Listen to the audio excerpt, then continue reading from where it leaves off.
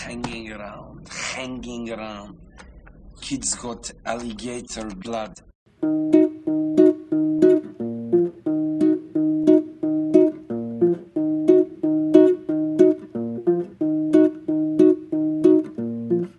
Welcome to the Sixth Podcast. This is the host of the machine, Pablo Petrucci.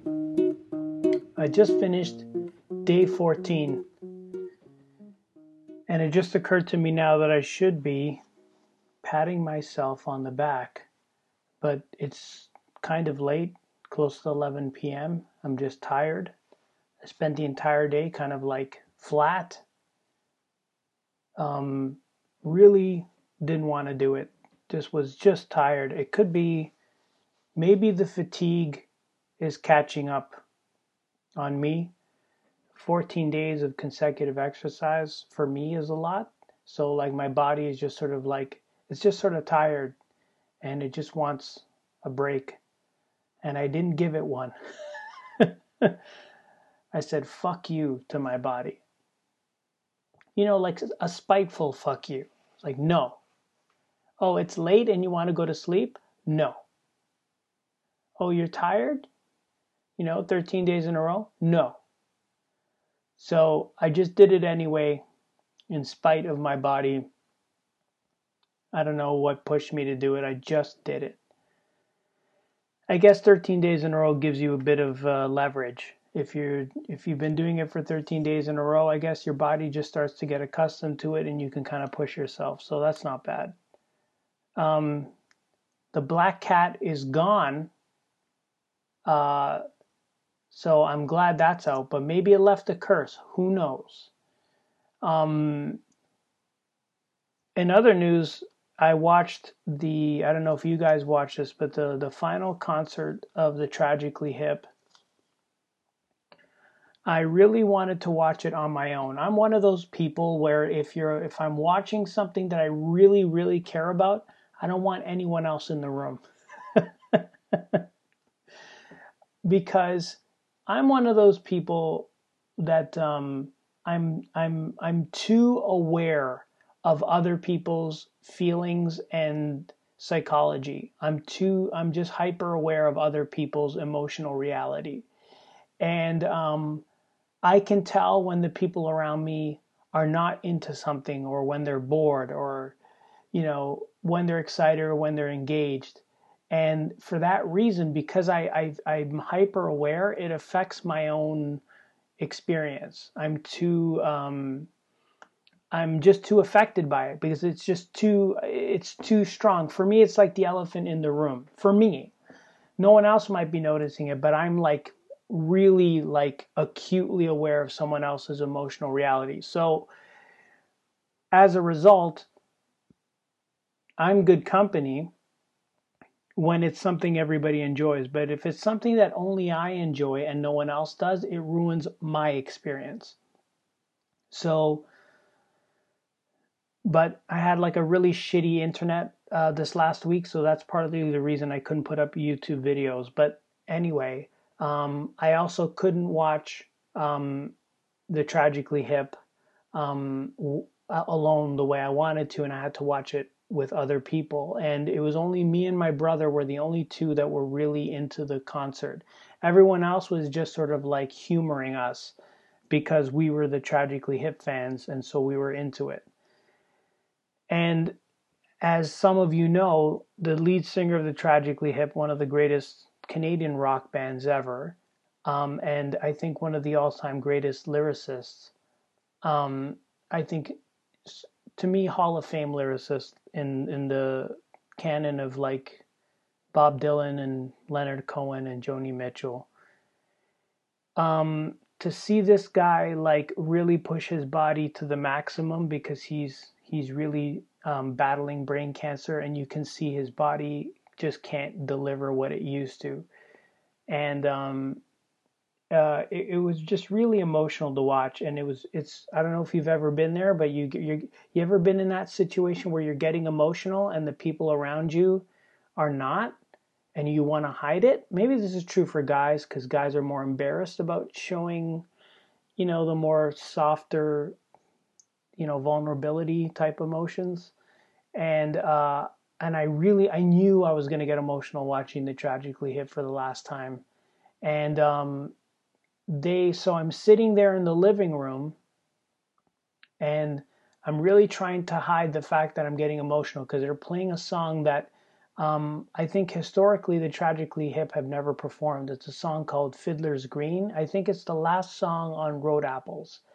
The album, I think Road Apples was the second album they ever came out with. And Fiddler's Green is about Gordon Downey, who is the lead singer of Tragically Hip, for those that don't know. Gordon Downey's, I think his sister lost her son. The son died at a very early age, and he died of some kind of heart problems.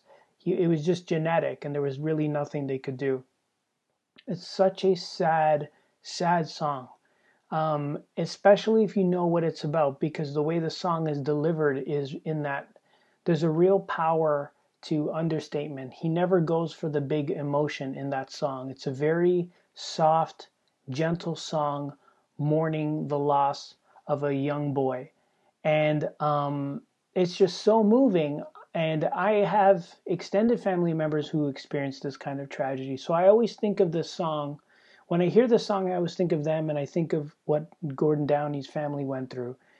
To hear him sing that song, it could have been the first time in a long time, maybe the first time ever. Because from what I knew, they've never performed that song live because it's too personal for Gordon. So for him to play it on his last show, Fiddler's Green, knowing that has terminal cancer and that he's not going to,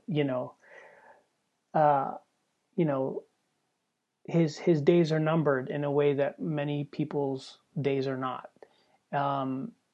So it just to hear him sing that song, and for me to know what the song is really about and to understand the context of how meaningful it is that he is sharing that and performing it, was just so moving. And I was really trying not to cry in front of other people. And so, but I don't know. I think I got caught. I think they kind of noticed that there was like a tear on my left eye was kind of like coming out, just one solitary tear, just sort of like meandering its way out of my eye, my left eye.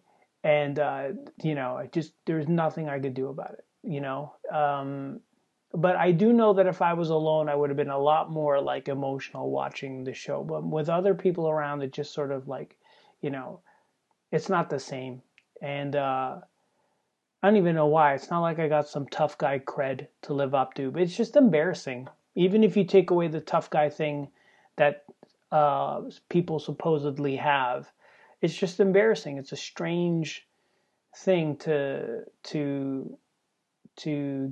be vulnerable in that way. It's such an odd thing, though. I don't know why it's so important to hide emotion to begin with. Yeah, I was even thinking that, like, who gives a shit? Let it out. But it's just odd.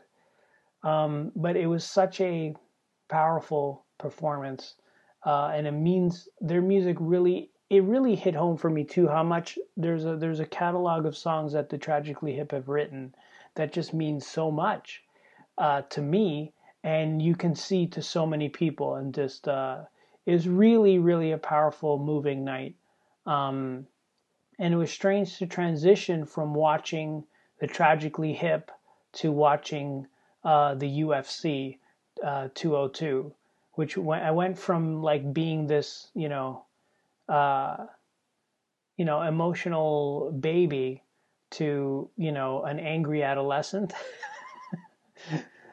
Watching the UFC. I don't get angry actually watching the UFC, but you go from like sensitive, artistic, aesthetic experience to violence and bloodshed and mixed martial arts. I guess that was a complete night for me, so I enjoyed it. And of course the notorious Conor McGregor won, so that was pretty cool to watch. But yeah. I don't understand why emotions are so difficult to express in front of other people.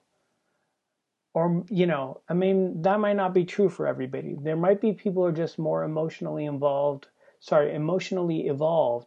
and they're capable of expressing their vulnerabilities. But I think the reason it's difficult for us is because not everybody's understanding of what you're going through emotionally. And so it sort of doesn't make sense to reveal your emotions to people that don't get them. And that could be the reason why we're naturally inclined to withhold them. I mean, I'm just making the assumption that most people withhold them because you're not, you don't go up to strangers and talk about how bad your day was, or how, Timmy lost his soccer game, or, your cousin has cancer, something like that. You don't go up to strangers doing those things because there's some sort of emotional currency where we withhold and we save it for the appropriate occasion. And then every once in a while, a band will come along and suddenly you're just crying in public. Okay, I'm obviously exaggerating. It was just one tear, okay? Anyway, thank you guys for listening. Today was day 14 of Conquering the Dragon. I really feel like I was fighting the dragon kind of in a really weary, drowsy way where I was kind of tired and I'm still fighting him, you know? I definitely felt like Conor McGregor in the fourth round where I'm like really gassed and winded, but I'm still sort of winning.